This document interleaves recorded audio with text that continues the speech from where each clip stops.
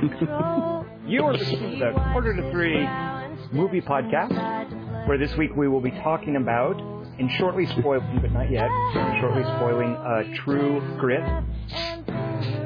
That's the service member. That's in addition, I am joined by Christian McClarksky, I think. Did I get that right? Well, it is not spelled F-U-D-E-L. And also Kelly Wand. Kelly Wand, what is a appropriate True Grit related tagline for us this week? Looking back is a bad habit.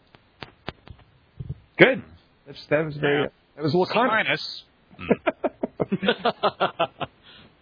Also, not a catchphrase so much, but just like they showed the trailer for that Transformers movie before True Grit, and I get the sense that Michael Bay is under the mistaken impression that us seeing his name on screen reassures and excites us instead of makes us go, oh. Right. Save that for the Transformers Dark of the Moon podcast, because there will be one. Yeah. Oh, I just spoiled the trailer, sorry. Actually, I watched that trailer. I couldn't care less. But yeah, all right. Let's talk about True Grit. Christian McClansky, why don't you tell us a little bit about True Grit? What is this thing? All right, this week we watched True Grit, a Western movie directed by the Coen brothers. It's the second adaptation of Charles Portis' novel, and it stars Haley Steinfeld as a girl who hires a U.S. Marshal played by Jeff Bridges to track and bring to justice her father's killer. It is rated PG-13 for some intense sequences of Western violence, including disturbing images for Kelly Wand. Did it really say intense sequences of Western violence? It did not say that, Dingus. You made that up. No, it did. It didn't say anything about smoking, oddly enough, but it was intense images of Western violence. Western violence, wow. So no shark violence. Spoiler alert. But Western violence, what does that even mean? I think it means violence that takes place in the West.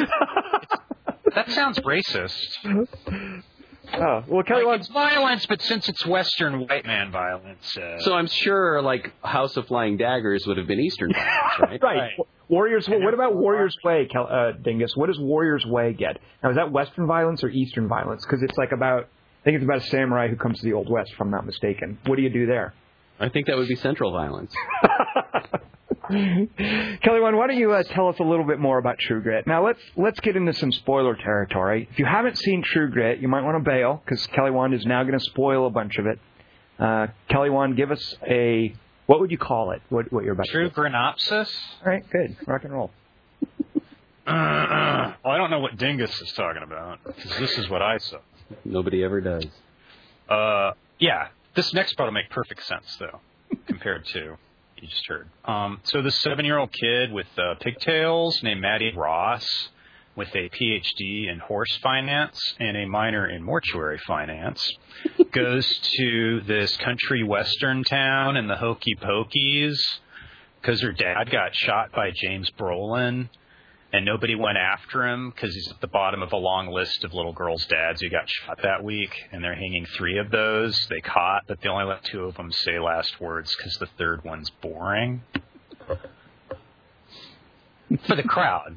Because the hanging, I mean, it's already been 5 minutes, and it's the only thing going on in that town for a month, so time's a-wasting, as they say, in the Western violence parts of the world. So, because Maddie Ross is good at wheeling and dealing with crafty bumpkins, and even though everyone keeps calling her ugly, even though she's beautiful and poised, her name should be Hottie Ross. At the hotel, she totally scores this sweet-ass presidential suite for the night, sharing a bed with an old woman named Grandma Turner, who snores and hogs the covers.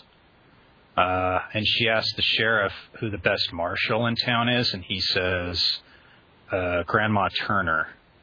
But if you're not too attached to that left arm, you could always try the angry drunk with no depth perception named after a chicken. So she goes to court, and she listens to Cockburn mumble and lose the case he's testifying for, so she hires him to chase James Brolin, but he gets tired and walks away from the scene. And Chuck Norris is this Texas Ranger, and he's a real straight arrow. type guy because he likes to watch 10-year-old girls sleep and contemplates kissing them. Because Texas Rangers are like the Paranormal Activity demons. So, I mean, I assume the kiss in that one. So Norris has been chasing the guy who shot her father for 30 years across 90 state lines, so he knows what he's doing, but his spurs jingle too loudly. So she throws in with Cockburn, but the two guys skip out on her because she's a 9-year-old girl, but her horse swims good, so Norris spanks her for not letting them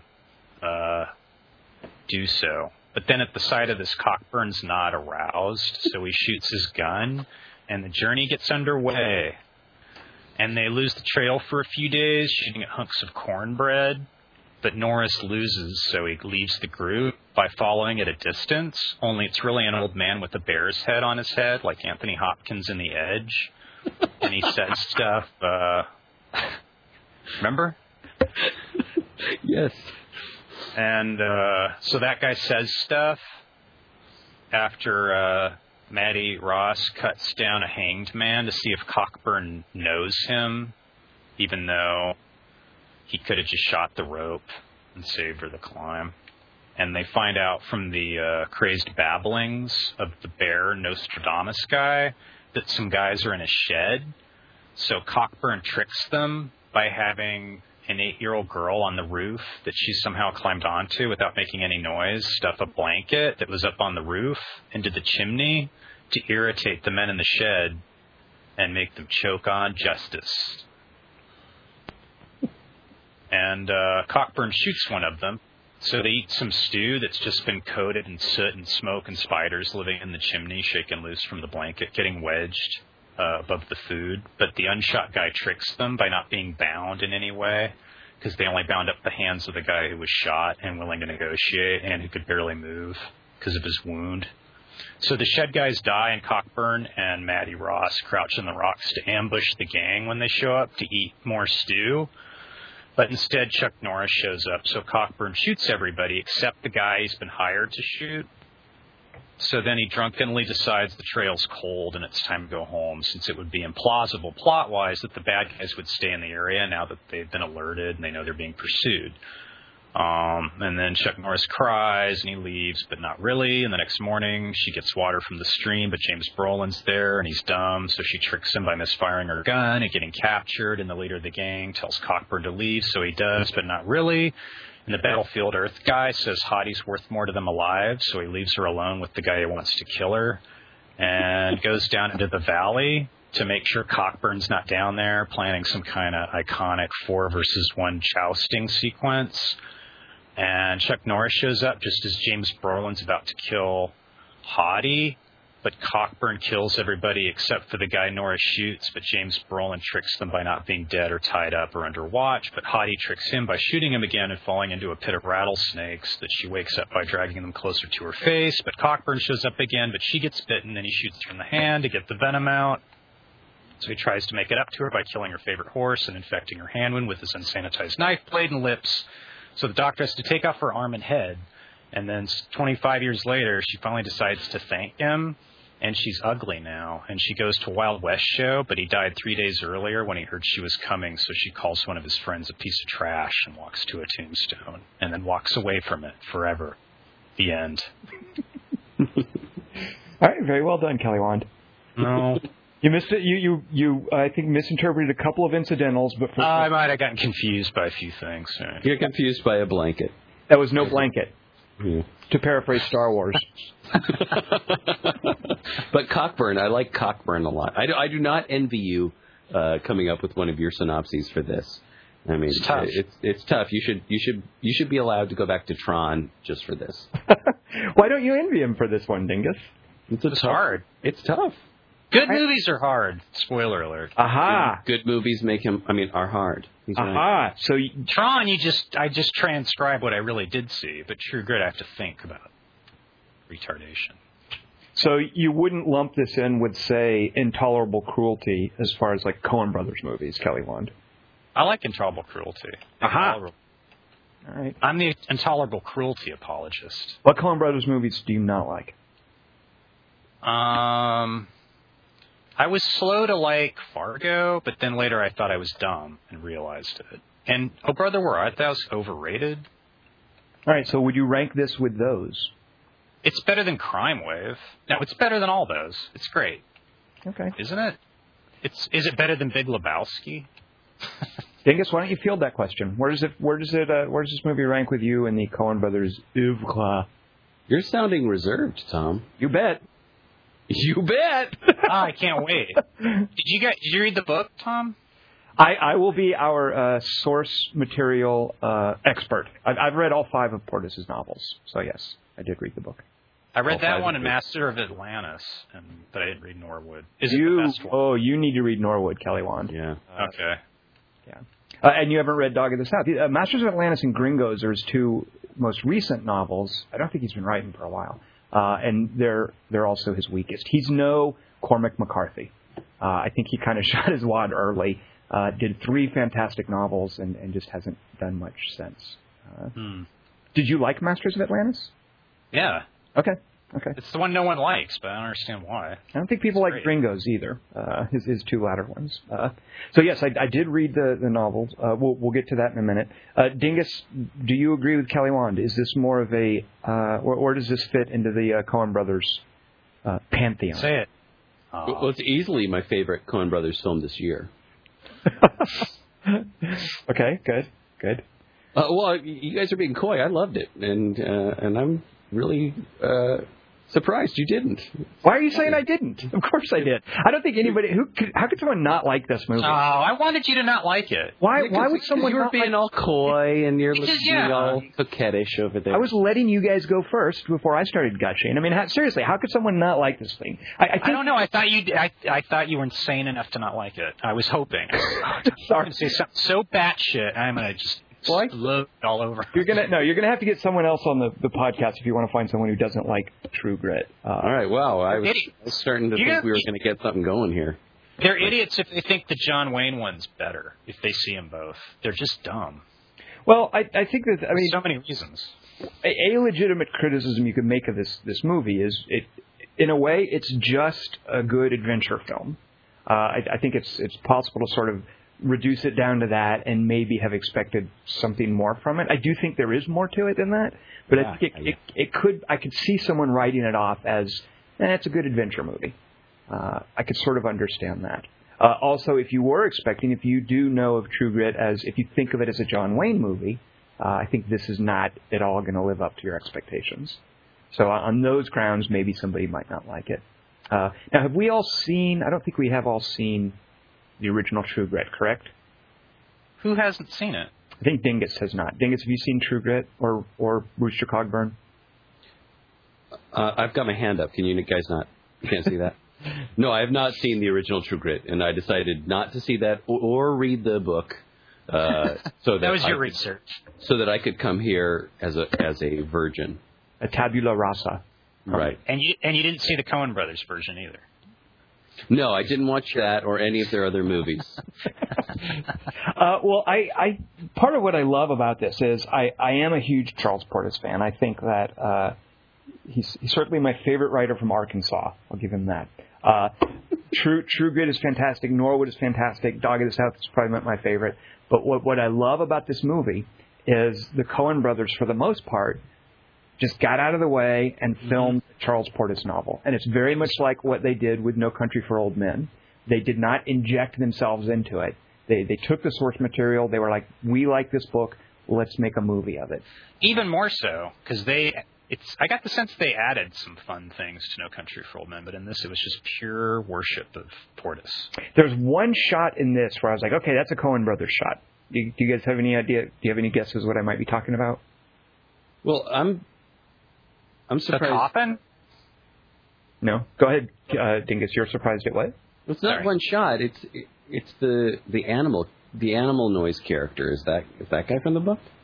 Yeah. I think all of it. I think pretty much everything, and some of the dialogue even is straight out of the book. The wacky bear guy. I think the animal noise guy. I mean, it's just through and through Portis. So I was actually disappointed to discover that I don't own a copy of True Grit because I really wanted to go back and read it after seeing the movie, but I I don't have it. And I wanted to get it as a gift for my father-in-law because I had gotten him Dog of the South and he really loved it. And I thought it'd be a great gift, and it's gone from all the bookstores right now. Really? That's so good. I couldn't find it for myself or for him. I'm glad people are reading it. It gives me hope for the human race. Well, I'm surprised to find it. I mean, that actually makes me very happy. And I'm so happy that you guys know the source material, because that Animal Noise guy felt to me like one of those Coen Brothers touches, and instead what they did was apparently looked at source material that is just perfect for their sensibility. Well, but see, I kind of like, what would you? I'm resistant to say it's their sensibility, because it did feel so Portis to me. Like, all the dialogue was. I don't know. The Coen Brothers are so kind of many-splendored that I don't know that I have a sense anymore for like what their sensibility is. I mean, they have so many different sensibilities in a way. So that's why I say there's only like one little shot where I really felt like I was watching a Coen Brothers movie. And so, Kelly Wand, you mentioned a coffin scene. What coffin scene do you mean? I don't know. I don't know what I'm talking about. It's one shot where Matt Damon has been roped and dragged along, and it looks like they attach the camera to the head of the rope while he's being pulled. It has that kind of Barry Sonnenfeld, Sam Raimi kind of vibe to it. And it's just so brief, and it's not a big deal. I didn't mind it at all. But that was like the one moment where I was like, okay, it's a little crazy Coen Brothers-esque touch. It's also weird because up till that point, they're kind of, in her point of view, like you don't even hear what he says to them, the Damon character. Like you're super way back, and you just hear him say, Ranger. Well, I don't think the movie, certainly the book, one of the strengths of the book is it's entirely from Maddie's perspective. Yeah. I mean, that's the mistake of the John Wayne movie, is it becomes a John Wayne movie. But this is not a movie about Rooster Cogburn, and it's not a story about. I mean, the story is about his effect on her life and their relationship, but it's all in the book from her perspective. And I don't think the movie ever leaves her perspective, if I'm not mistaken. Do we ever see anything that she's not? Yeah, we actually did. It does kind of go down on the field with Rooster Cogburn when he's confronting Barry Pepper, though. So I'm wrong there, I guess. But she saw that, and I don't know. Yeah. Go ahead. I'm so thankful for that fact, not for the going down on the field you're just talking about, but that we are with her so much. Yeah. Because going in before we saw the film, I was just sitting there and thinking about what I was about to see, and I didn't watch any of the trailers, but I heard before I could close my eyes and ears, I would hear his voice every now and then. And if I'm listening to some television show in the background, before I can fast forward through the commercials, I might hear some of what he's doing. And so my nervousness going in was that I was going to be saddled with this ridiculous cartoon sling blade voice for an entire film. And the film starts with her as its anchor. And she is, I'm so happy that we're with her the whole time, because she is so fantastic, and she makes the movie anchored for me. I don't know any other way to put it. So I'm glad to hear that that's what the book is too. And when I said earlier their sensibility, I'm kind of talking about the way this movie's dialogue works. And especially works with her. And I think that's all Portis, though. I would just point out that all of that, I think you can credit to Portis. Well, I'm certainly willing to credit Portis for that. I haven't read the book, but I think the Coen brothers, if you look at the way they deal with language in their films, the way they can deal with speed in language in their films, they have an understanding of that. Right. And that's what I'm talking about when they look at source material and they say, that fits what we want to do. Right. And Maddie Ross she's one of my favorite characters in fiction, too. I love the fact that the movie is so true to her. I mean, you could watch it and think, oh, this is unrealistic. She's so precocious. You know, it's almost like a caricature of a smart, bright 14-year-old. And whether that's the case or not, she's just such a vivid character. And that so shines through in the movie. Yeah. And I also loved, too, I was a little, when I heard that Jeff Bridges was cast in this, I was like, okay, that's an interesting choice. I'm a little worried how that's going to turn out. After seeing Tron last week, I was kind of down on him being cast because I was worried we were going to get another like Big Lebowski kind of character. It was just going to be the dude. No, the Coens. Go ahead. I'm surprised by your pessimism. Like you wouldn't have expected the Coens to make magic out of Jeff Bridges. And so watching the movie, I was so pleasantly surprised to discover that this Rooster Cogburn was very much his own character. It felt like a new invention. It didn't feel like a John Wayne kind of thing at all. It didn't feel like the dude. It didn't feel like Jeff Bridges' weird sort of brittle voiced stuff that he sometimes does. It was just he just came alive and he was unique, and I loved that about the movie. I can't really think of. It didn't remind me of anything else he's ever done. Mm-hmm. So did that work for you guys? Like, did you see? Could you see glimpses of Jeff Bridges' other work in there? He's never played a character like that. I mean, I'm trying to remember him in what's the one from the 70s that we like? Thunderbolt and Lightfoot. Well, yeah, but he's like a sort of a fresh-faced, naive, optimistic kind of guy in that one. Right. But it's like that character if he was wretched and older. Well, and the funny thing, what I kind of liked about it, too, is he's not entirely a clown. It turns out he's very competent, even though he's drunk, and he can be a little tedious when he's bending her ear while they're riding along. I mean, I got the sense that, oh, my God, this guy would be a nightmare on a road trip. But he wasn't a clown. I mean, he was competent at what he did. You know, it wasn't a big joke or a big reveal that this guy didn't know what he was doing. I mean, he had everything under control. I loved that about him. I really loved his talking in those moments, because the cliche is for him to be, I don't want to talk, and her to be constantly asking him questions, and instead he's just talking and talking and talking, and I loved that. And then when it's time to get down to business, he gets down to business. It's just such a great character, and I was nervous, having just heard bits and pieces of the voice, that it was going to be a cartoon. Yeah, and it's not that. And even when he's a drunkard, and when he's drunk, he kind of, the cornbread scene, which again, straight out of the book, was a little weird. Like it wasn't entirely a joke. It was funny, but it wasn't like played for humor. I loved just how that scene unfolded. I loved the way he was lying in that bed at the beginning. And the way he gets out and he runs into the ducks, goddamn ducks, and he takes everything so seriously, but you get a sense that it's not going to be a surprise when these two make an emotional connection. Because they both have true grit, Dingus. Good point. I was told you had grit. How did Matt Damon's character work for you guys? What did you think of that? I loved him. I didn't know he was going to be in it. And I loved what he was doing. I love that he can allow himself to be a little bit ridiculous, and he's not afraid of that. I thought he was great. Mm-hmm. A surprisingly good choice, and he reminded me of the character. Like, I'd kind of forgotten that character's deal from the book, and I only read it this year. But then when I saw how he was playing it, I remembered everything about him. So that's how good he was. Yeah.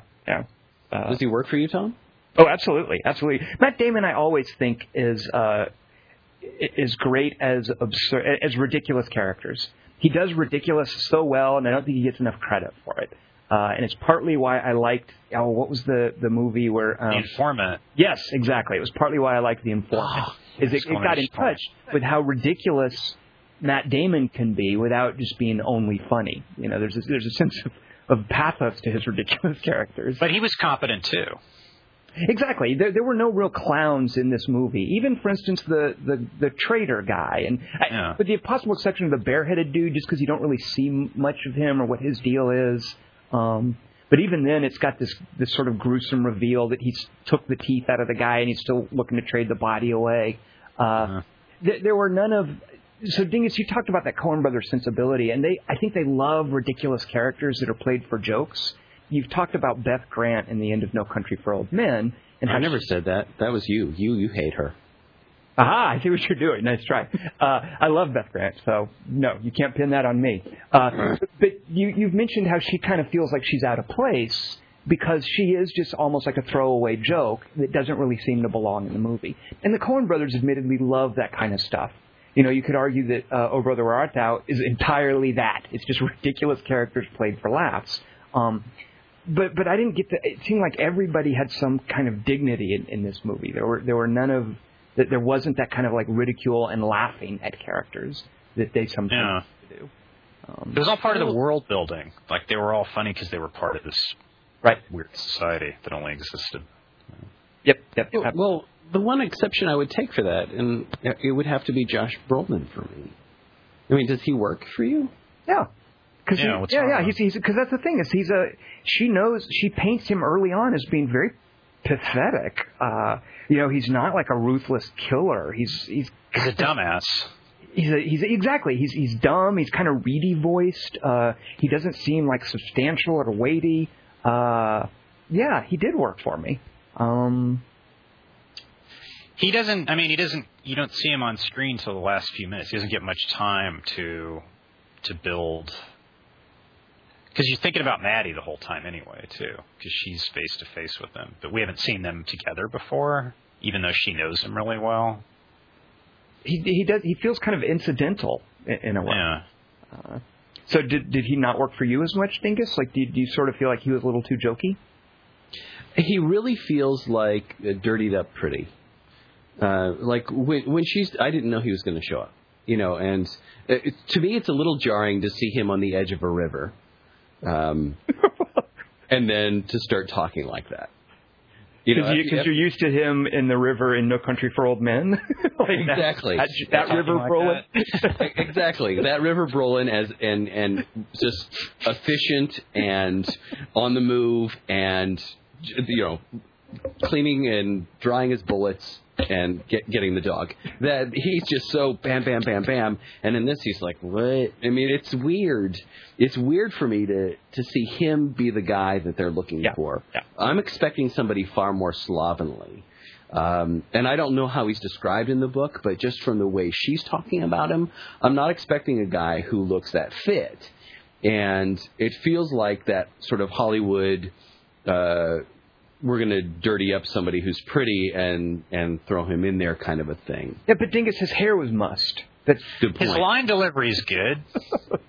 I agree with Dingus. It's still workable. Well, one of the great things about the early parts of the movie is how it's really full of. At least I didn't recognize any of the character actors. I love the old guy that she trades with. I love the prosecuting attorney in the courtroom scene. Mm-hmm. And I'm sure you could get like actors that we know who would have loved to have done those parts, and the Coen brothers resist that, and they just find guys with great faces. It's like the guy in the gas station scene with Javier Bardem, when they really give great parts to people who we don't recognize rather than names, and I love that about them. So on that level, I'm kind of with Dingus. It would have been, I'm not sure we really needed the Josh Brolin casting. For such a minor. Yeah. But I didn't mind him. I didn't mind that. I loved Barry Pepper showing up. He looked great because Barry Pepper's not your conventional pretty boy, and they made him look like he'd been living out in the territories and having a rough time of it for a while. He just looked so weathered and banged up. And not only that, he was almost impossible for me to recognize, and that's hard to do with him. He's very recognizable, and he just looked, and that's him. That's the makeup. That's the hair. That's really. I loved that. I loved that. I had to sort of sit there, and it was a couple of minutes before I knew who it was, and he was great. And that's another reason why Josh Brolin doesn't really work for me, because I don't think the two of them work together in that gang. I just think that guy should be somebody else. Again, it's fine. It doesn't ruin the movie in any way. It's just a minor nitpick. Dingus, would you have rather seen Paul Walker in that role? I'd rather see Paul Walker. There you go. Thank you, Kelly. Including Maddie Ross. Dingus, she was really pretty too for someone who wasn't pretty in the book, Tom. Well, they had to. I mean, yeah. I don't know if it's. And she was she's a gorgeous little girl and her performance is great, but in the book her plainness really came across. And I was glad she was younger than Kim Darby, who was like 20. Like, she's a little tiny. Right. It's a little tiny girl shooting. See, that's what you get for Josh Brolin. It's a trade-off because he's too handsome for Dingus, but he's also like big and threatening and a major star, and he gets shot by a little girl. And that's another thing that's good. That's the Coen sensibility too. Is in other movies when people get shot, they always cut away from it. Like John Carpenter, that Resident Evil guy. But in Coen Brothers movies, if someone gets shot in the face, they always show it. And I was really surprised at that scene. I mean, I loved it, but the fact that it kept a PG-13 after you see a dude's fingers cut off and you see someone shot in the face. Isn't it awesome? Wow, I guess we're back to PG-13s actually having some heft. Or the Coens, or there's payola going on. Well, as long as there's no sex, it's okay. Good point, yes. I love America. And I love Jack Valenti. He's such a pioneer. Dingus, were you okay with that in a PG-13 movie? Okay with what in a PG-13 movie? The violence, that very violent scene. Matty Ross's hotness. I thought you were. I was because it's so well. It hits you so well. I mean, it's organic. Yeah. When those fingers are cut off, you're just like, what? Whoa! Where did that come from? I just think the tone of this movie is so perfect. You get the sense early on, and in something that Kelly was joking about in the synopsis, in what the tone of this movie is going to be in that hanging scene when the guy gets cut off, when the Indian guy gets cut off before he can finish what he has to say. Right. And you get the sense, okay, this is where we're going to go. We're going to have some weight. She's going to carry us through. She's going to be our serious man character. And she's in no danger, by the way, too, because it's told from a flashback. You know she's going to live. Exactly, because the voiceover is the older version of herself. And she anchors the movie in that way, and she's going to be the straight man, and you feel really confident being with her, but you also know because of that hanging, things are going to get a little wacky here and there, and that's okay. And I don't know, I assume the tone of the book, knowing the tone of his writing. You know, you mentioned he's no Cormac McCarthy, but I think of him more in the same breath as, who is it John Kennedy Toole who wrote Confederacy of Dunces? It is, yes. It's his only book. I think of him more tonally rather than Cormac McCarthy, because I just think of him as having more of a little bit of absurdity to him. Right. And so when we had that hanging moment, I thought, okay, that's where we're going with that. And we got to that weird violence moment where the fingers are cut off. At first I was like, whoa, what? But then I calmed down because I think the table had already been set, so to speak. And just to clarify what I meant when I said he's no Cormac McCarthy, Cormac McCarthy's novels get increasingly amazing as he goes, I think. And I think Charles Portis's get worse as he goes on. His first three are great. His last two aren't any good. Cormac McCarthy still amazes me. That's sort of what I meant there. Is Portis doesn't seem to be getting better with age, and he's not writing anymore. So there's that as well. He's still alive? Yep. Well, I assume. I've got to see him. He's very reclusive. A friend of mine tried to adapt, a playwright tried to adapt Dog of the South, and had a hard time getting in touch with him. He doesn't. I don't think he does interviews. Yeah, didn't see the movie.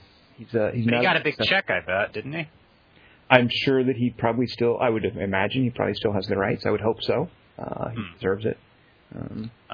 Something I liked about the book too is when you said Matty Ross is one of your favorite characters of fiction, is like she's so fleshed out in the book. Like she goes off on all those tangents about Democrats and Republicans, and there's like religion's a big part of her life. She makes all these biblical allusions.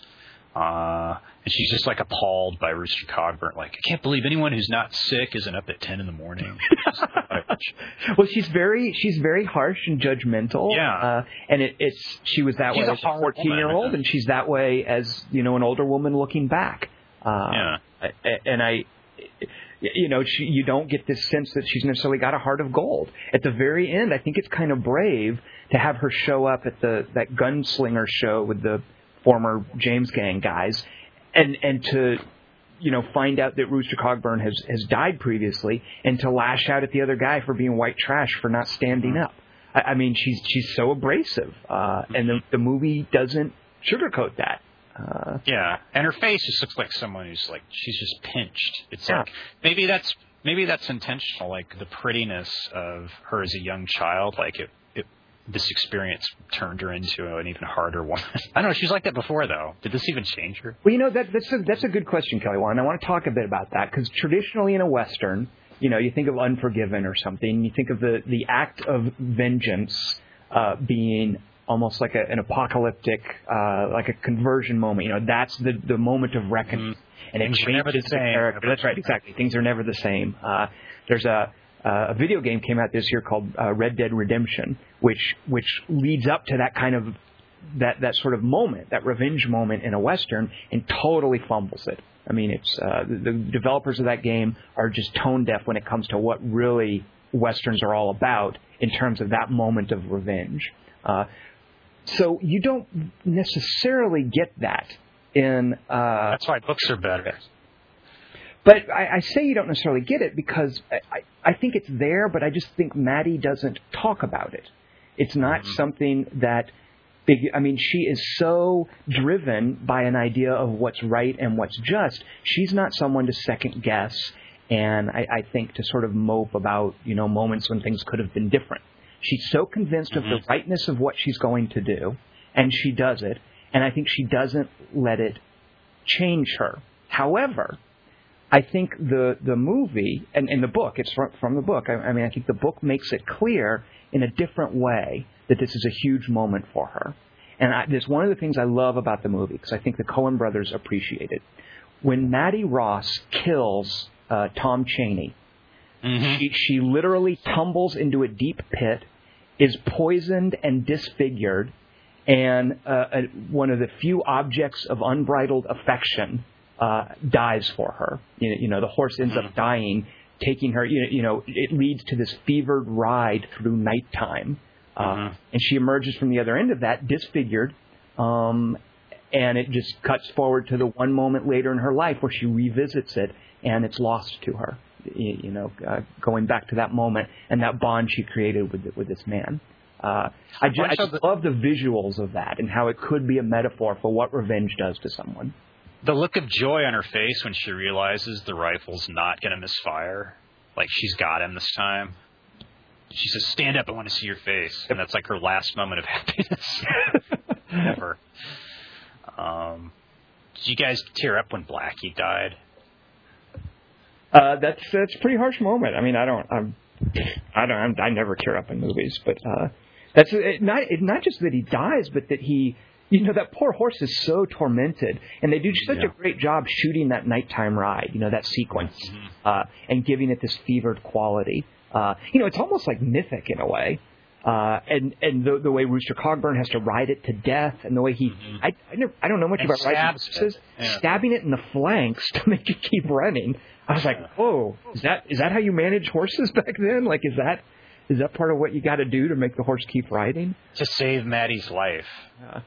Mythic is the perfect way to put it, because the way the sky looks, the way that whole thing is filmed, it really gets a feeling of transcendence about it.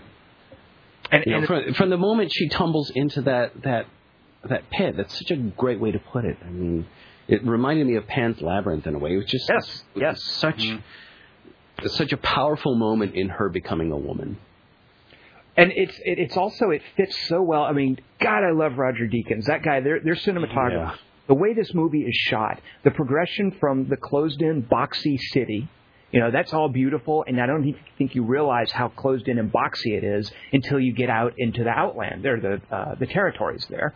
And then it becomes wide open and sort of sunlit, or there's this sense of being in the outdoors, and then that Pan's Labyrinth look of falling into the pit. You're right, Dick. That's such a great comparison.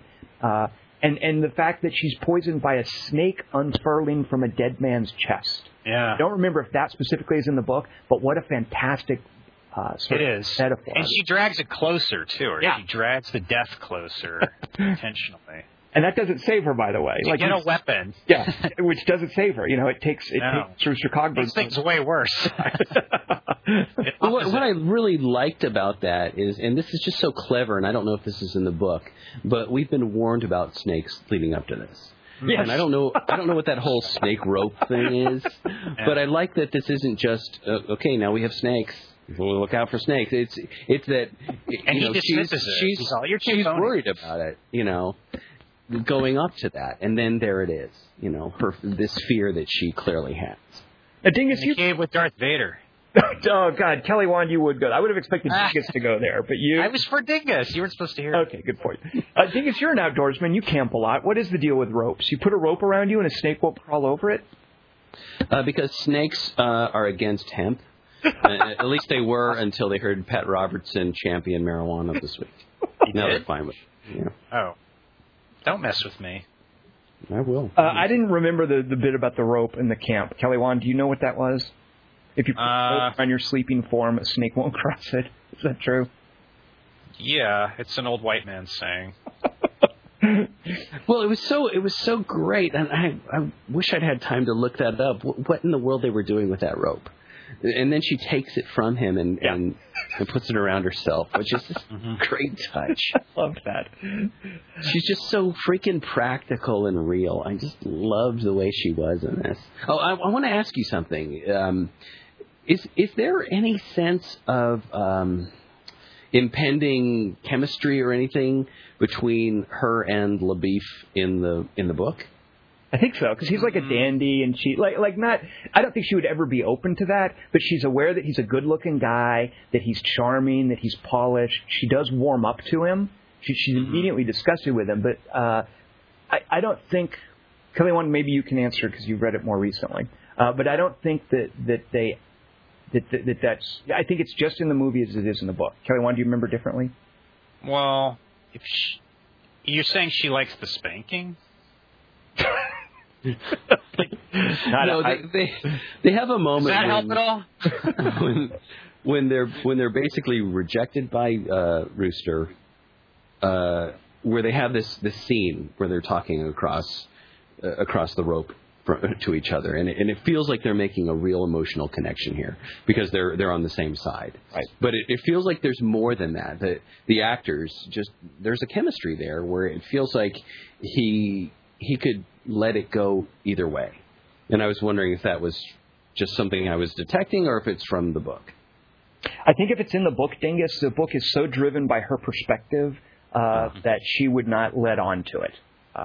Dingus, read the book because it's really short. You'll read it really fast. All right, I'll do that after I read They Shoot Horses, Don't They? Spoiler. Because the reason I asked that is because it's so fascinating to me that 25-year transition. There's just that it's just such a shocking voiceover. What did she say? 25 years isn't that long, or something like that. That's how it is in the book. And then she's driven to go and meet with this marshal, and LaBeouf is given this sort of never heard from him again, and that's it. Yep. She also doesn't telegraph the arm thing in the book. It's like, I'm going to tell you about how I killed this asshole who killed my dad. Like, hey, I lost an arm, but that's not the important part. Well, it seems to me that character, I like that you said that, Kelly, because it seems to me that character would very much see that as the price of doing business. Right. Yeah. Did that remind you guys of any other movie you've seen this year that was maybe animated,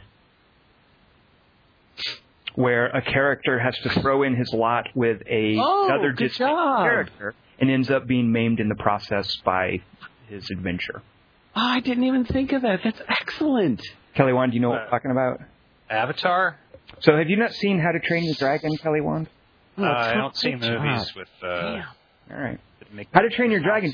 I love the idea. I mean, maiming your main character is such a significant thing to do in a story, I think. And especially when it's a way to establish that connection with another character. You know, Rooster Cogburn is missing an eye. She ends up missing an arm by the time it's over. And How to Train Your Dragon did something very similar, which I thought was lovely. I can still use the word lovely. Dingus can't. Yeah, that's true. Oh, that's good, Tom. Now, obviously, I'm presuming you guys also. Let's talk a bit about this movie in relation to Winter's Bone. Yeah. I presume that's we have had such a wealth of. Go ahead.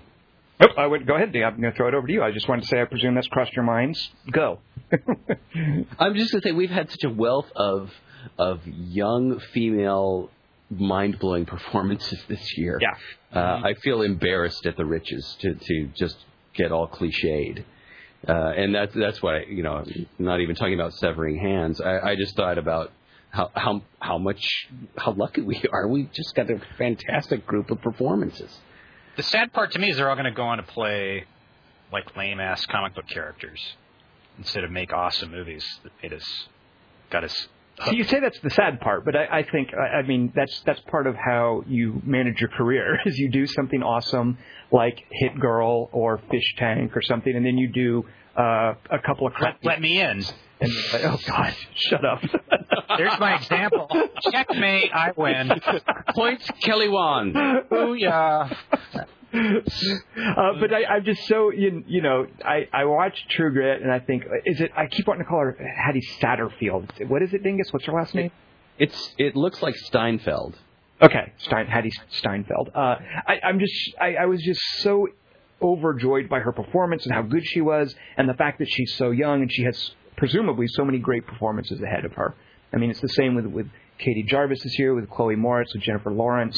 There have just been so many, like you're saying, Dingus, there's an embarrassment of riches about these awesome stories about young girls who go through adventures that are based on triangulating their relationship with their father.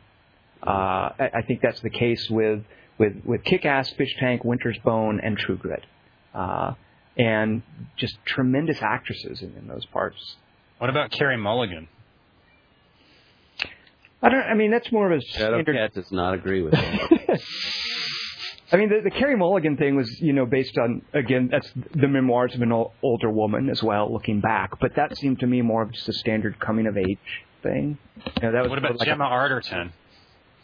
You're talking about the disappearance of Alice Creed? Or Clash of the Titans? I meant Prince of Persia. And Tamara Drew. I like the triangulation with the dad because I was just thinking of them as in working their way through a man's world. And, that's the thing to me, is it's all about... Hit Girl's a little different, and that's a bit more of a specious movie, I think. But Winter's Bone, Fish Tank, and True Grit are all about women dealing with an absent or killed father, right. I think. Mm-hmm. What's it mean, Tom? It means that, sometimes you get cool, sophisticated messages, and every now and then... How come the mothers are always lame asses? What's that mean? Well, where's the mother in this? Is she just can't handle the world? Is there anything in the voiceover about her? That's the thing. Is she like the mother's apparently not good at figures, and like it seems like Maddie has kind of had to, and everything. Yeah. Like she's got a younger brother at home. She's got her mother who's not good with this kind. Who doesn't have Jennifer Lawrence it. Exactly right. The verb.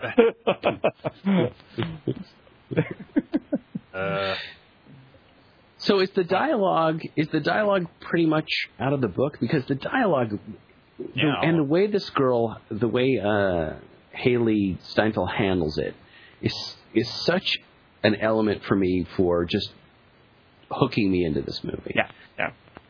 And is that pretty much Charles Portis dialogue? Absolutely. Yeah. Okay. It's a super short book, and there's like a 4-page anecdote where it's just him talking drunkenly about something on a train or something, this rambling thing, and then it ends with him falling asleep and then her going, "You woke up 2 more times, told me stories even longer." Dingus, give us some lines from the movie. I admire your sand.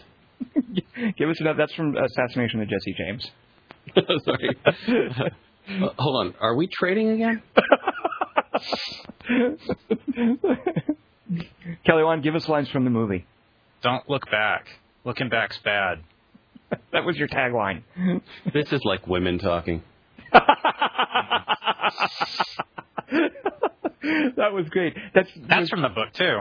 And that was when LaBeouf and Rooster Cogburn were fighting about something. What were they fighting about? Civil War. Oh, I love that detail too. Where they bring up Captain Quantrell, and that's one of the things I love about westerns. When a western acknowledges that it's taking place in a world that is being sort of rebuilt after the Civil War. Yeah, and it was perceived at the time as between a New York Jets Philadelphia game. I'm not following you. Never. Kelly Wand, you would go from the Civil War to a sports metaphor. Sorry. Well, the Columbus Blue Jackets. Never mind. What were you going to say? How's your bracket? 8. You were going to make a cool point for once. Gotcha. Oh, good. Oh, you dinged me. Showed you. This is like women talking. And they're fighting about who shoots better and all that stupid stuff. I love that. Dingus, go ahead and get out of the way the bitching about the music. Go. What?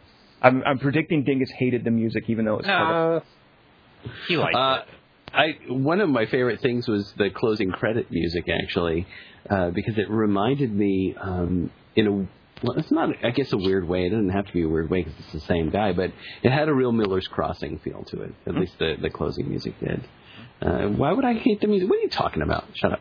I just wanted to give you an opportunity. If you wanted to rail against a little Carter Burwell, I wanted to afford you that option. Yeah, it's true. I am want to rail against. Oh, I do want to ask where the hell do either of you know how Spielberg got into this? Oh my God, that was briefly alarming to see him listed as an executive producer.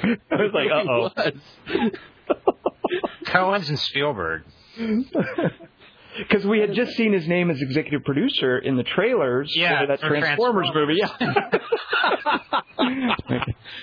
Not a good sign.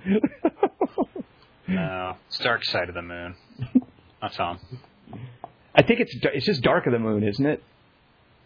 Is it? Yeah, it's Transformers Dark of the Moon. Get it right, Kelly Wand, because we're going to be seeing it. No, we're not. I'm not seeing that thing. Yes, you are. I'm not seeing. I've not seen any of those movies. You're seeing it, and you're seeing it in 3D. You're not with us. That's right. Dude, no one wants to hear that or see. We're going to go see it at a daytime show with 3-year-olds and the two of us. Is Haley Steinfeld in it as the Megan Fox character? Which is 1, 2, 3, not only you and me, got 180 degrees, and I'm caught in between, counting 1, 2, 3. Sorry, I got you in the middle of the line, Kelly Wand. I'm sorry. That was a weak line.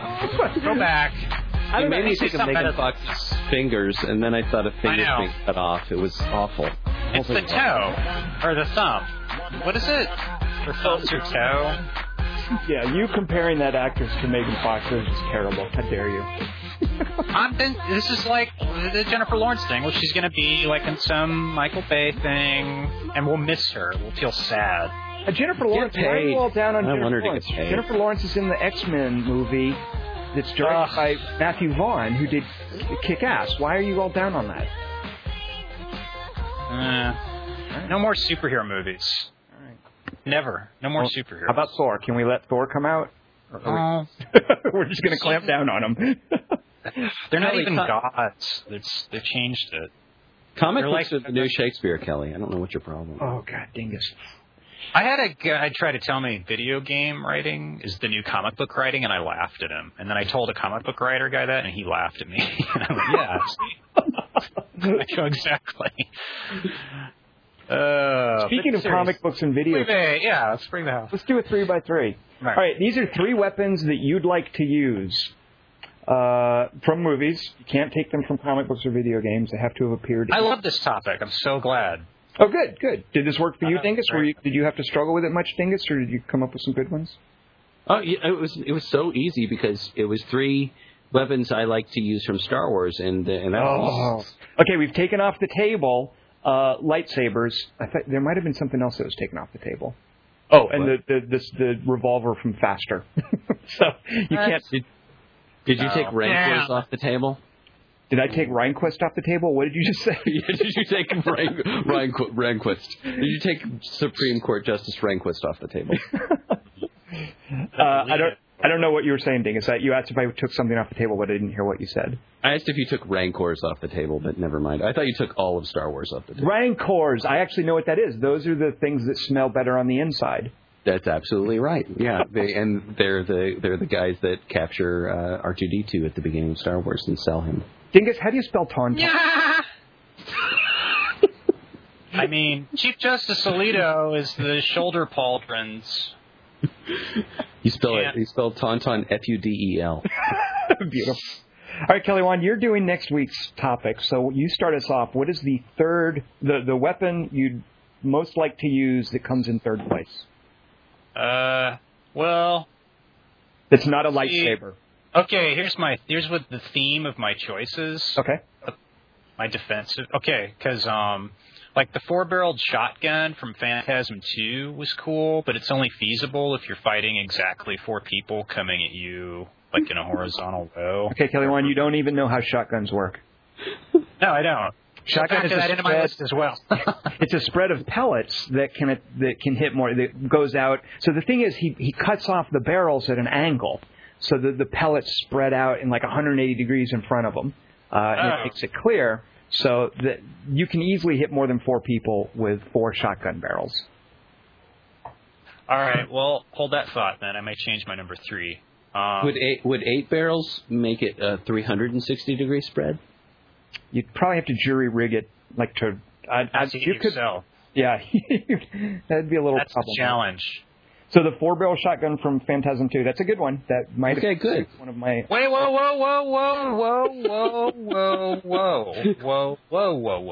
What? I just want to say the theme is like flying guillotines and such, or for hardcore ascetic Asian wizard hermit types, because sometimes it also just rips their shirt off, and then there you are with your dick in your hand, the other hand against a shirtless guy. Anyway, my point is, since I'm lazy and uncoordinated, I picked only weapons that I, an idiot, could use. You don't need like any training. Ah, good, right. Like, well, that's the thing. He's going to mention 5 more movies before he gets to his number 3, so just chill. I've given him his number 3. He's got it down because that's a good one. I like that shotgun in Phantasm because his name is Reggie. He like cuts it in such a way, and if I'm not mistaken, the one time he does get to use it, don't they make it clear that he's got 2 of those evil Jawas like at extreme angles? Yeah, they make it clear that it's for a wide spread. So yeah, Reggie's shotgun. I don't know how feasible it is, but it's a good little cinematic device. So does Larry Craig use that? The Octomom uses half of them. Oh, God.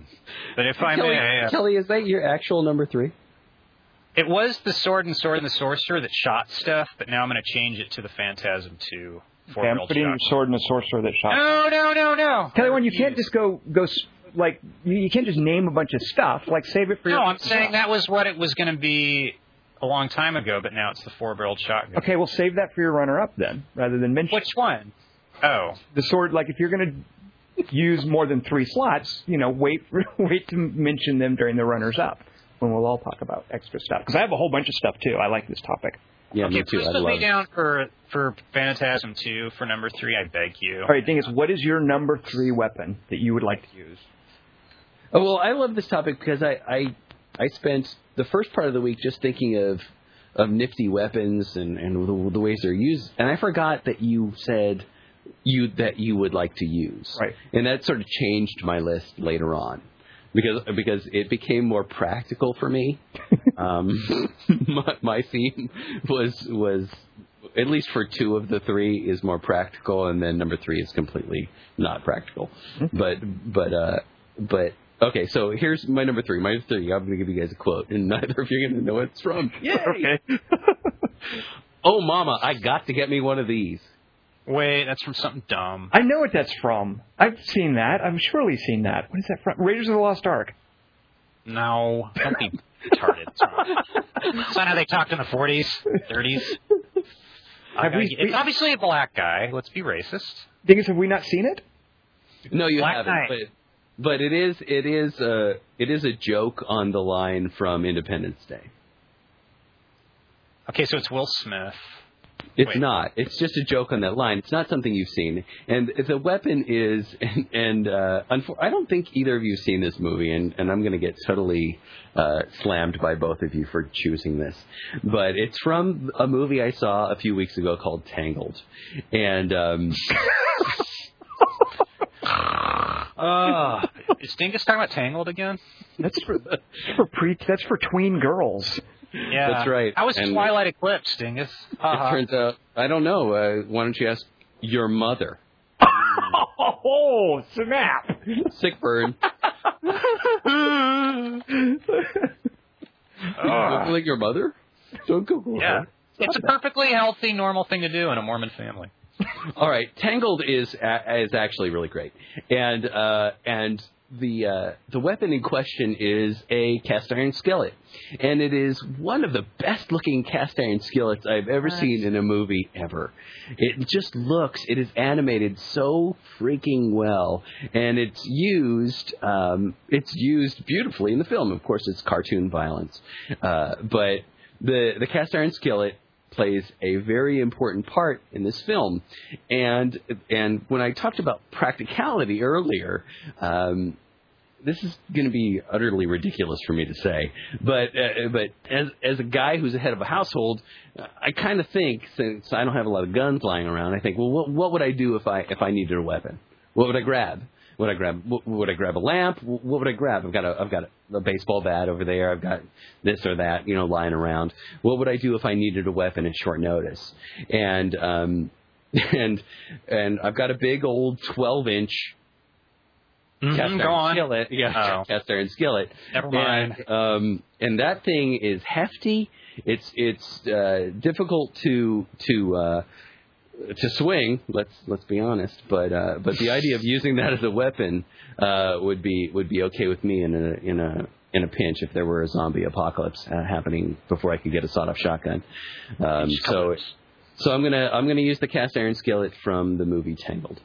Doesn't she use her hair as a weapon? Because she did in the trailer. Yeah, but I don't want to use that. I'm not interested. That's not a fun weapon either. All right, so Dingus, I think you know this, but in Dead Rising, if you pick up a cast iron skillet and you use it on a stove, it then heats up and you compress it into a zombie's face and cook the zombie's face. Yes, but that smell like. But I was thinking more of that, and I can never remember the name of the game. It's where you run around and you can pick up a weapon. It's got stars over it, and the stars. We just played it. Bloody Good Time. That has a Bloody Good Time. Yes, Is there a skillet in that? I believe there is a skillet in that. Yes. Yeah. So that's what I thought of first, and then I remembered that Dead Rising had that too. Good. All right, a cast iron skillet entangled. So most of mine are pretty irrpractical. They're non-practical. They're apractical. There was a word that. The third one, so I'm going to give you guys a line. I can't actually think of a line from the movie, so I'm going to invent a line from the movie, because there's nothing in the movie that anyone ever says out loud that's worth saying again. This movie's terrible. So here's the line that I'm imagining might have been in the movie. You guys ready for this? Here we go. I'm Jonah Hex. Can you guess what the movie is? Ghost Rider. Ghost Writer? So you guys did not see Jonah Hex, I guess. No. Okay. Why would we? I don't know. That's a good question. That's a very valid question, because you're Josh Brolin fans. Jonah Hex. He made another Western that was good. He's a superhero in this, but he's like a zombie superhero, and he's partly disfigured and whatever. It's terrible. But early on, there's a scene where he's dragging a dude. I think it's the opening scene of the movie. He's captured some guys, and there's a bounty on him because he's a zombie bounty hunter. And he's captured them, and he's dragging them he's on horseback, and he's got their bodies tied to a rope, and he drags them into the town where there's a bounty on these guys, and he's going to collect his bounty. And he's surrounded by all these guys who are going to rip him off, who are like, there's and they say there's a bigger bounty on you. We're gonna get you. And it's the classic stand-up where he's just on horseback. It doesn't seem like he's got anything but his pistol. And there's guys, there's a sniper in a bell tower. There's guys in front of him confronting him, and it's like, how is he going to get out of this? How is he going to shoot his way out of this scene? So what he does is, when it's clear that they're going to throw down on him, I think that's how you say it in the Old West, he rips a blanket off of the horse, and mounted on either side of the horse are Gatling guns. He reaches down, and he's turning that crank like you do on a Gatling gun. It's on either side of the horse. His horse becomes like a tank with Gatling guns on either side of it. So I would love to be able to do that. I'm not a big horseback rider, but if I was ever on a horse and was in a fight, I would love to reach down and turn a crank and fire twin-mounted Gatling guns off of my horse. So that's my number 3. Gee, I have to see that movie now. Wow. You don't, because I just ruined the best part of it. Really? Isn't Megan Fox nude in that? Not that I recall. All right, so there you go. Twin-mounted horse-mounted Gatling gun. It's like Cormac McCarthy meets Constantine, that movie, I heard. Does this bother the horse at all? The horse seems to be pretty well, like he rears up and does that whole horse rearing up thing, but the Gatling guns are still shooting while he does it. Like, the horse seems pretty well adjusted to this. So I would think that would burn the horse's hide, and he'd get all freaked out.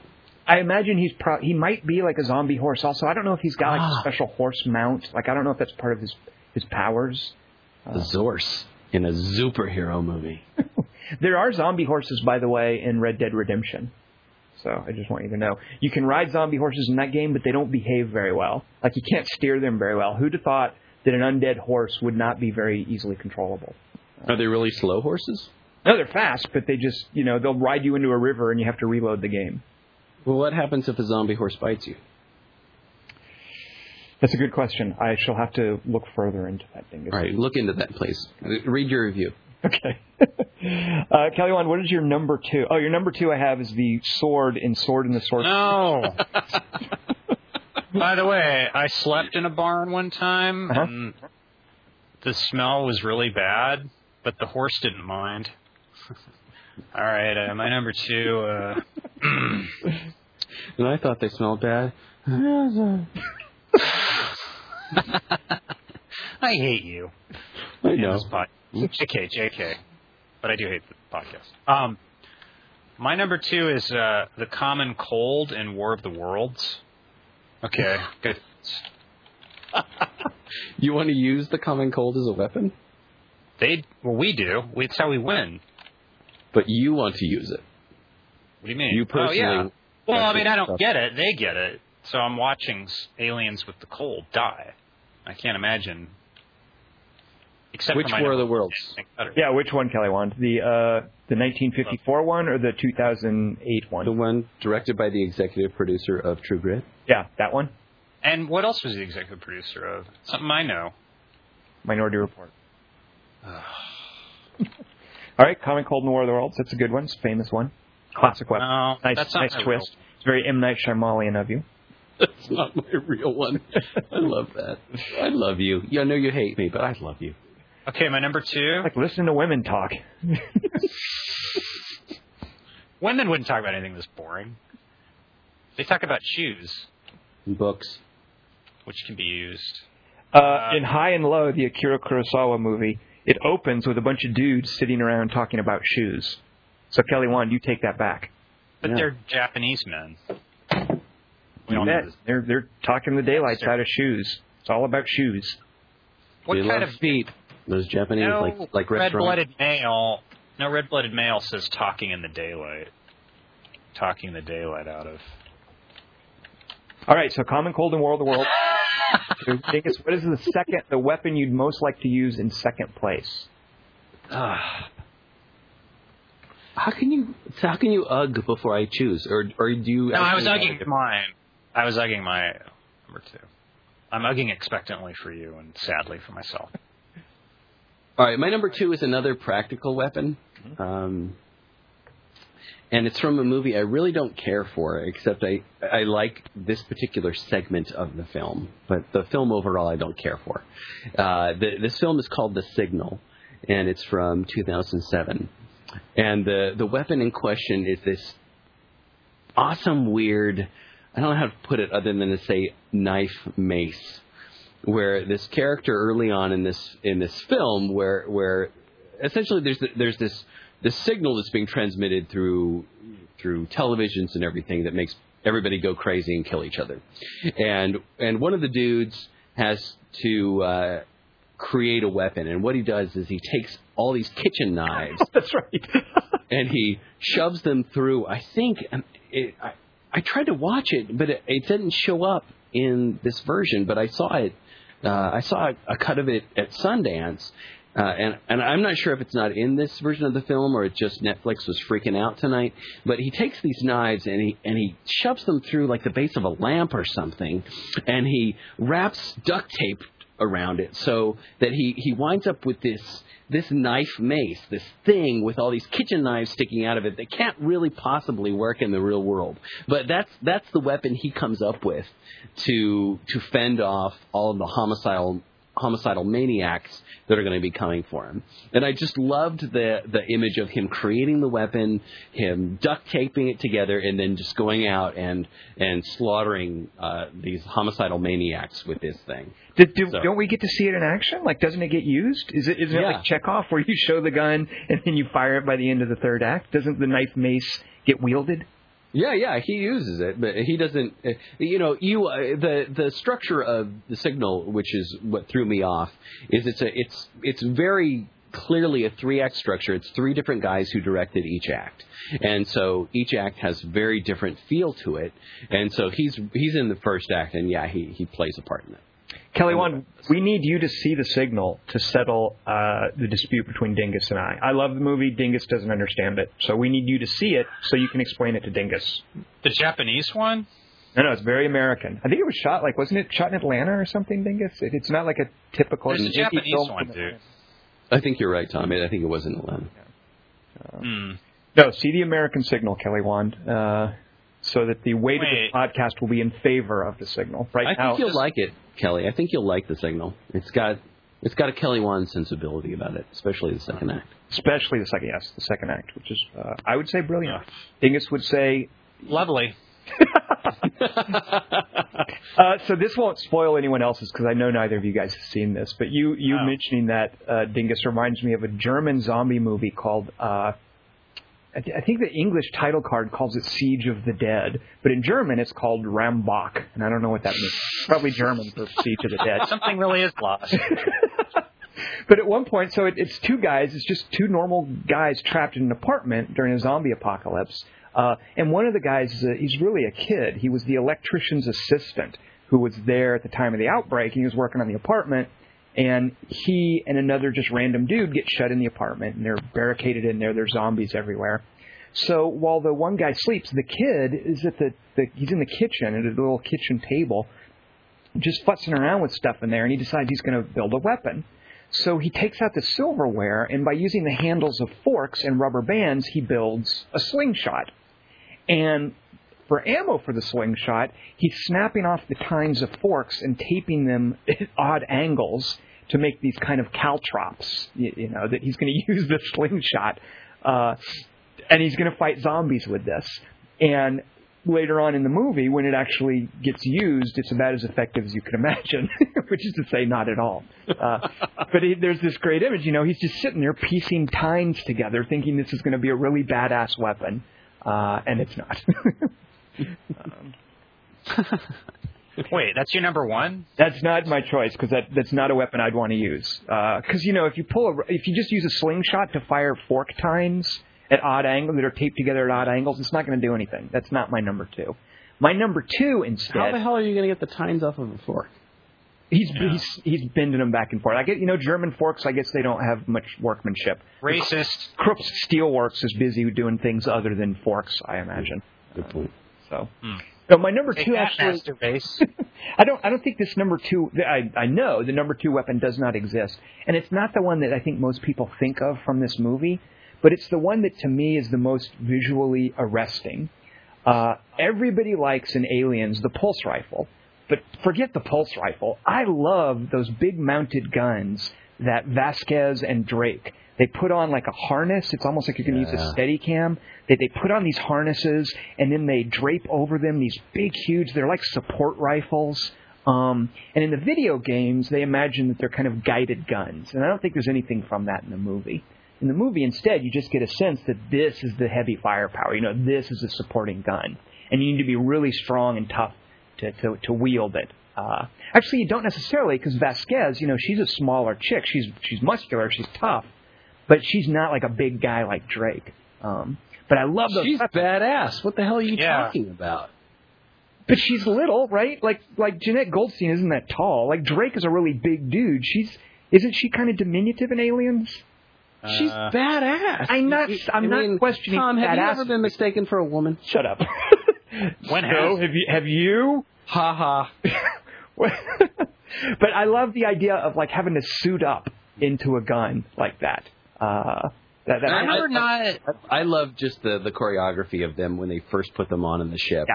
And they move together. That's a great choice. I love that. And then when Drake gets sprayed with acid, when he's having to like knock off his armor and the harness and stuff, just there's this sense of that gun as this huge badass piece of gear that I love about it. I remember it not making as big a noise as it should. Well, it's not like a. And that's part of. That's because it's so high tech, Kelly Wand. Unlike the common cold in War of the Worlds, which has sneezing. Good point. Hey, Tom, is there any quote you would associate with using that gun? Let's rock. Thank you. Yes. But you have to yell it really loud. And you have to be a chick. Where's she? How come Ridley Scott doesn't do a prequel about her character? Never mind. I don't know. Maybe she'll be in it. Natalie Portman's supposed to be a Marine in the prequel. Did you guys know that? Good to know. Maybe she can have one of those guns. I love that character, and I was thinking about guns I would want, and I didn't think about that one. That's great. Because everyone remembers the pulse rifle. Like that's the one that gets all the press. But the pulse rifle, whatever. Although the thing that Ripley puts together at the end, like what does she strap a? She like tapes. Does she tape flamethrower? The flamethrower. That's right. She tapes a flamethrower. Can I change my answer? There's a lot of great weapons in Aliens, and not one good one in Avatar. What's that tell you? Wait a minute, come on. There's got to be a great weapon in Avatar. Name one great weapon in Avatar. Oh, yeah, the big knife. That's Thanks great. for ruining my number one. That's right, the knife that only a mech can use. Yeah.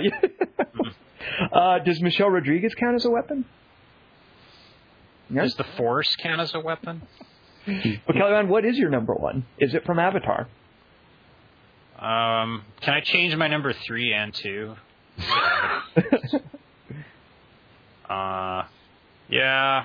This is tough. Do I go for the real one or the funny one?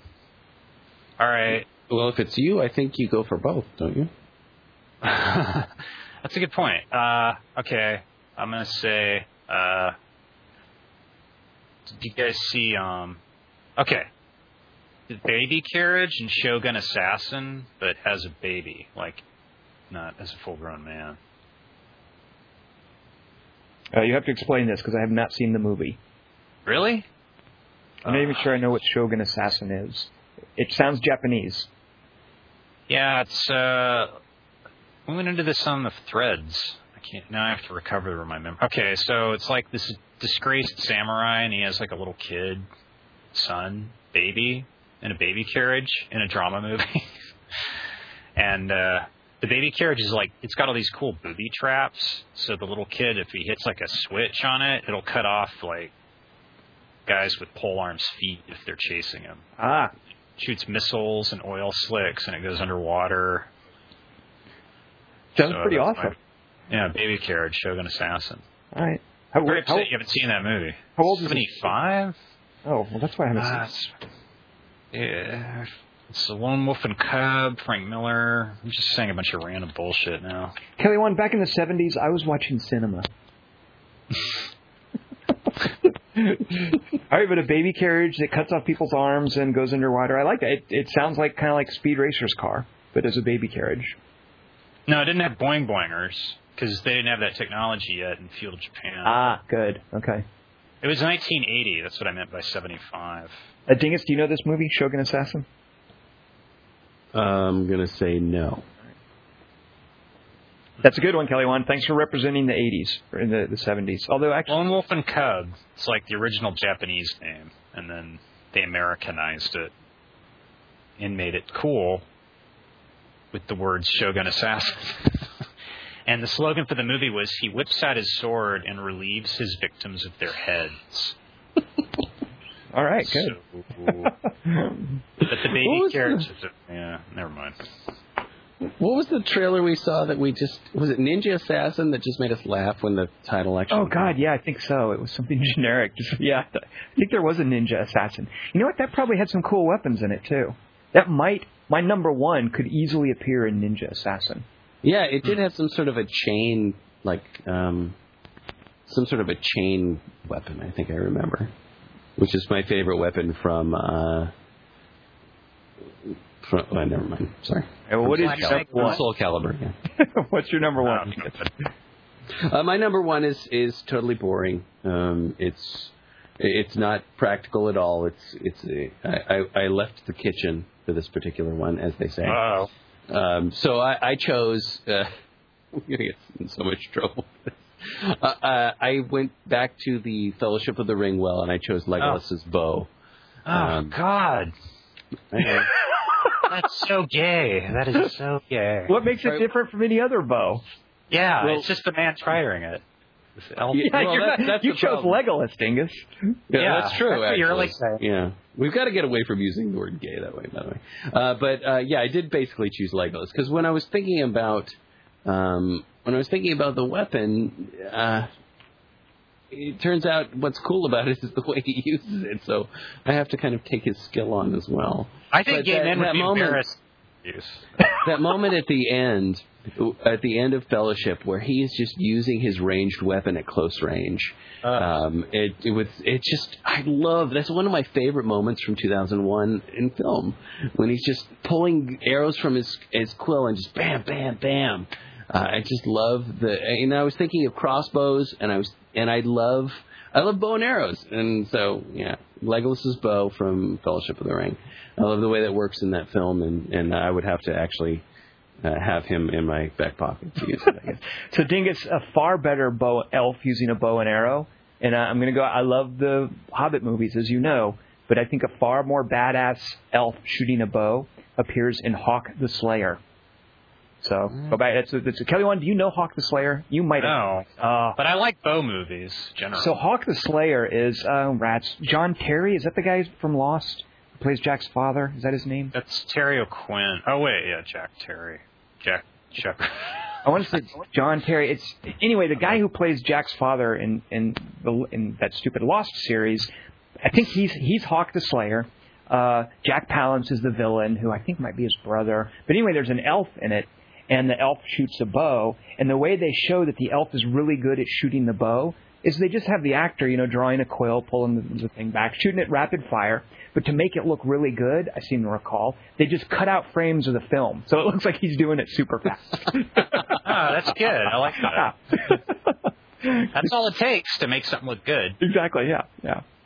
But I like ranged weapons. I just like the idea of that.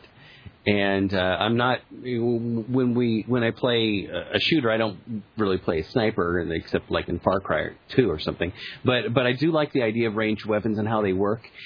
But what I really like about that moment is how he adapts to using it at close range so well. And so it is a bit of a cheat because it's not the weapon itself.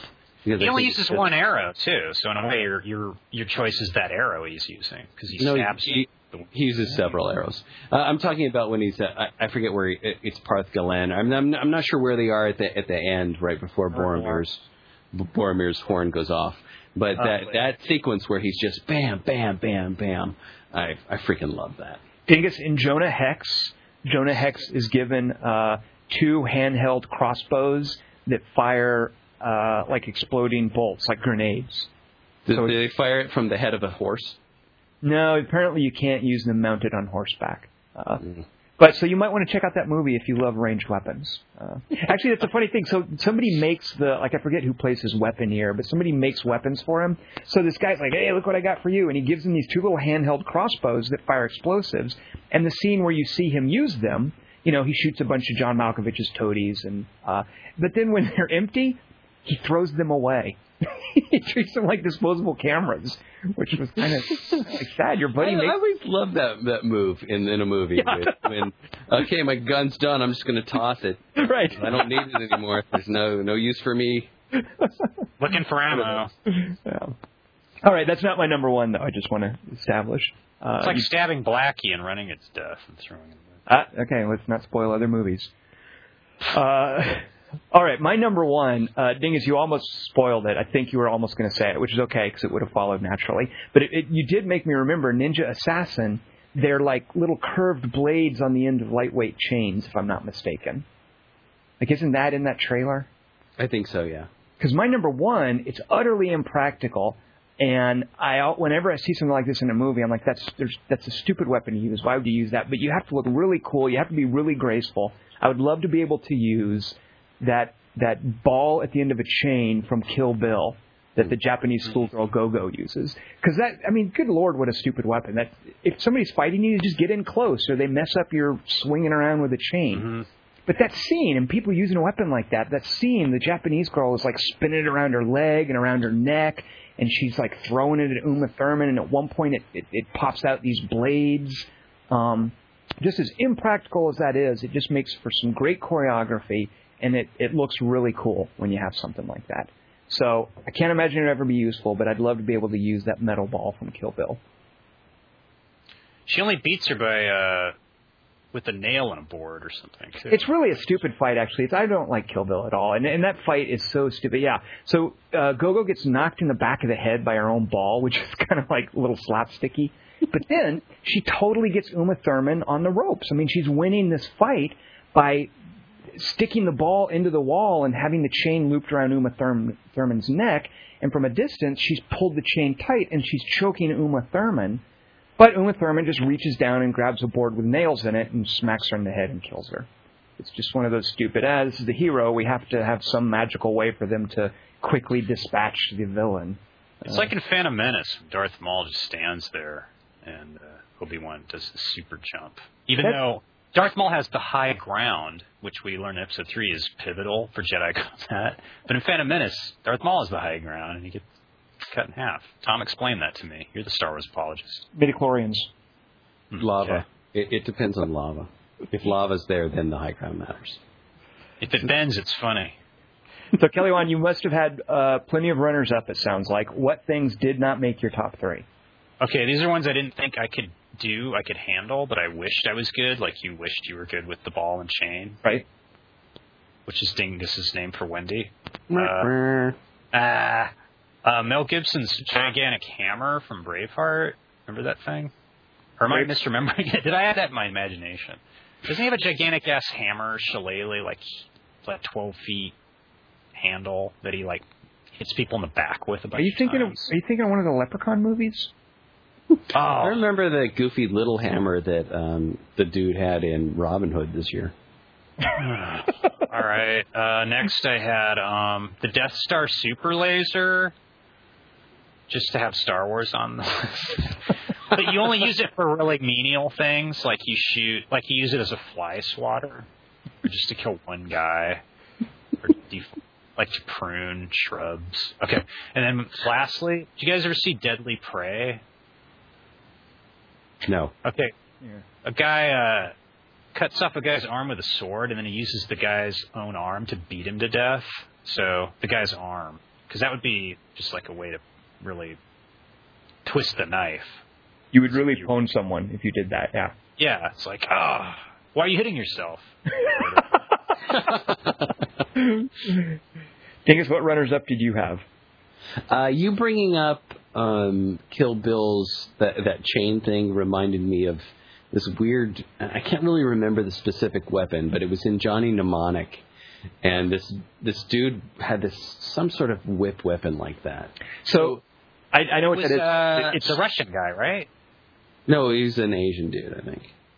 So the Johnny Mnemonic, I believe, is from a William Gibson novel, and I don't know if there's one actually called that. It's a short story, if I'm not mistaken. Something. He's in it for a minute. But William Gibson, a weapon I remember, and I think it might be from Neuromancer, is a guy who has a fake thumb, and the end of the thumb comes off, and it's on a monofilament, which is a tiny thin wire that's so thin that it will just cut clean through something. So he ends up taking his thumb off, and then he's got it swinging around like it's the weight at the end of the monofilament that just slices through someone. You just do a quick flick of the wrist, and you behead someone. Is it something like that? Because I haven't seen Johnny Mnemonic. It's very much like that. Yeah. You can't even barely fingers, see it. Right? Those whips that you're talking about.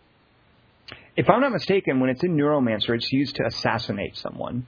It's like a weapon that is snuck past security because it's a fake thumb with the monofilament on it. And that's not. They don't pick that up. It's very well. Is there a guy with claws? There's like a dude with claws in that, right? Johnny Mnemonic, I have not seen it. No, Neuromancer. Probably. I don't remember a lot of its specific. I don't either. Maybe. When it comes to whips, I did consider Raiders of the Lost Ark. Yeah, wow. But it's not so much a weapon as a tool. I mean, he doesn't really use it too much as a weapon. That's true. Yeah, when he has to go for a weapon, he just goes for his revolver. Right. Yeah. Yeah, his gun that he shoots the other guy with was kind of a bad weapon. I really like you bringing up the awesome gun in Aliens, because I thought of the minigun that I think Jesse Ventura carries around in Predator. Yes, right. But the one you mentioned easily trumps that. It just has because it has this whole mechanism. You put it on the harness, it moves with you. I mean, it's a really great one. And doesn't actually Drake doesn't a little eyepiece snap down? Like they all have those eyepieces, but I seem to have this sense that the eyepiece is somehow built into that gun that Drake and Vasquez use. I could be mistaken. I might just be conflating it with the way it works in the video games. No, you might be right, actually. I also thought of the cattle stunner deal from No Country. That doesn't. He uses that. I think that does more than stun a cow, Dingus. Yeah. But I was so confused by that, and as you're supposed to be, what is he doing? Yeah. Which is the purpose of using a weapon like that, and I like that a lot. I thought of the carrot and shoot him up for a bit, but I don't really want to use it. Oh, disgusting. And then when you talked about the blades popping out of the thing in Kill Bill, it also made me think of that awesome mace in Legion this year. Oh yeah, Kevin Durant's mace. Yeah, that's right. That was pretty cool. Yeah. So I had a couple things. I'm surprised nobody mentioned Odd Job's hat from Goldfinger. Good one. Yeah. Because golden gun. Yeah. But the thing about the hat is it's a everyday classy looking thing, but it's got that metal brim with the razor edge. It always seems to miss though. That's why I didn't. Well, it doesn't work, and it actually gets him killed. I went and looked at the video on YouTube. So it gets thrown into some metal bars and lodges there, and then during the fight, which God looks ridiculous. I mean, is that how fight choreography works back then? It's just so terrible. So during the fight, then Odd Job goes. He's knocked down James Bond, and he's going to grab his hat from where it's lodged in these metal bars. And James Bond sticks an exposed electrical wire onto the bars and shocks Odd Job. So it ends up his hat kills him. But the only thing that, as far as I know, I don't know if he assassinates someone with it at one point. He cuts off a statue head. Exactly. It's really good against statues. Yeah, it totally will decapitate the hell out of you. Right. Yeah, if you're not moving and if you're made of stone, you're in trouble. Taps into statues' fears of hats. So, Angelina Jolie, it would be good against her. Oh, that's mean, Dingus. That's really cool. Snap. And also the thing about the hat is it doesn't come back to you. So I love the Feral Kid's boomerang in Road Warrior because that's like the hat, but it comes back to you. And that kills, that's lethal. It cuts off fingers. We've seen it work. Right? We've seen it work, and you get it back after you use it. Mm-hmm. You guys did not see Gentleman Broncos, so you're lucky. But in Gentleman Broncos, there's a reindeer that shoots rockets out of its butt. Oh, that sounds awesome. Yeah. You don't like that? I hated the movie, but it's a notable weapon. I'm not sure I'd want to use it, but Sam Rock. You tried to trick me into seeing that movie. I did not. I've never tried. Nope. There's, Gentleman Broncos, we should do a podcast or something. You said something. I've spared you guys. We did not cover that. Sneaky. It's got a great credit sequence. I love the opening credits. But Tom, what about the Noonshaw guns in Dune? Were they on your list? Oh, if you remember, they were part of what inspired the list, is I would not want to use those. I might want to use the Gom Jabbar. That's cool. It's a little needle with poison on it. But those terrible sound guns in Dune are awful. So I have a couple more. The bicycle pump guns in Munich. Like, that's a really chilling, effective scene. Oh, yeah. For the woman with the secret guns that they make out of bicycle tire pumps. Yeah, that's a good one. This is not really a weapon, but I love how it becomes a weapon. The magazine in Bourne Identity, or is it Supremacy? What's the one where he kills somebody with a magazine? You guys know what I'm talking about? It's Supremacy. Okay, yeah. Where he fights with the magazine. Actually, I'm thinking now, of course, in Alien magazine. Jesus, yeah. But the magazine in Bourne Supremacy, he fights him with it, and then he puts it in the toaster, and it ends up, I guess, killing the guy when the house explodes. What's the magazine? I don't know. I would like to know that. I wonder if that's on the commentary track. What's the one in Alien? Well, in Alien, Ash... Popular mechanics. But he rolls up... It might just be paper. It's a magazine. It's got like a spine. Yeah. Unlike an Alien. Well, the thing is, on those trips, all those magazines, they can't get mail when they're out on those runs. So they've got to be dated, It's got to be, stuck in a doctor's waiting room or something with old magazines. It's probably highlights. From 84. And then finally, my last one. I don't know that you could call this a weapon. Yeah, it's got to be a weapon. The the head exploding ability in Scanners. So the weapon is telekinetic. So the weapon is tendrils. Yeah, I think it's like you have a pretty it makes veins come out of your arm. Yeah, that's your weapon. So I'd love to be able to use that, but that's a runner. Yeah. You know what? It feels like it's working on me a lot. It's like I'm doing it to myself. you need to aim that, Kelly Wand. It's a suicide method, yeah. I think, Kelly Wand, they have safety training classes for that. You should probably take one of those. We talking about same thing? We talking about Scanners still? All right, so there we go. So, Kelly Wand, you have to give us our 3x3 for next week. What's it going to be? Oh, I'm so excited about this. It's the 3 best boobs. Wait, 6 best boobs. Isn't that us? Oh, right, okay. Okay, so scratch that. Okay, this one's for Tom. 3 best sporting event competitions in movie history. And, gunfight duels, Quick and the Dead count, but it has to be like something you could bet on the outcome of. And there's cheerleaders. Those are the only prerequisites. And go. Questions? Okay, we're good. There you go. Write it down. All right. 3 best sporting event competitions in movie history, including gunfights? Yeah. There have to be rounds and playoffs and regular seasons and mascots and points and no ties and overtime. So nobody can wear a tie. All right. And it can't be to the death. And there has to be at least one ball involved. So Hitler counts. But seriously. That's it.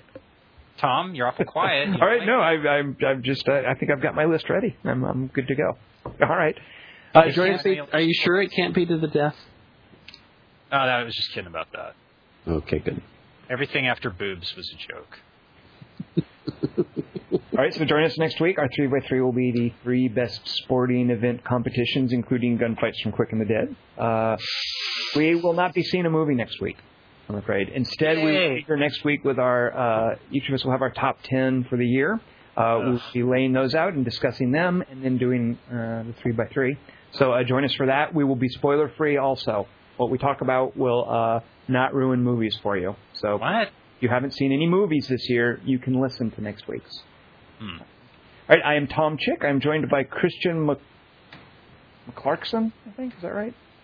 You've come so far in the year. I'm really proud of you. It's Christian Morosky.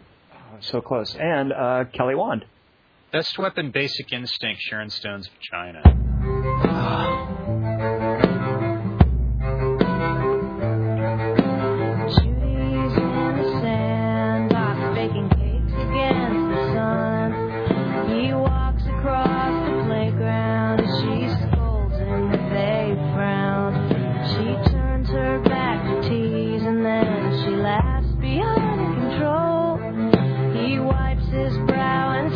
Inside to play within the rules.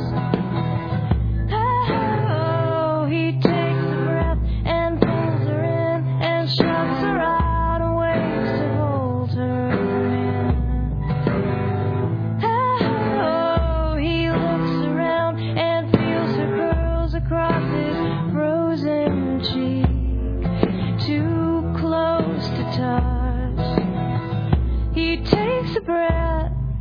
Look around, he can hardly breathe. And pulls her in.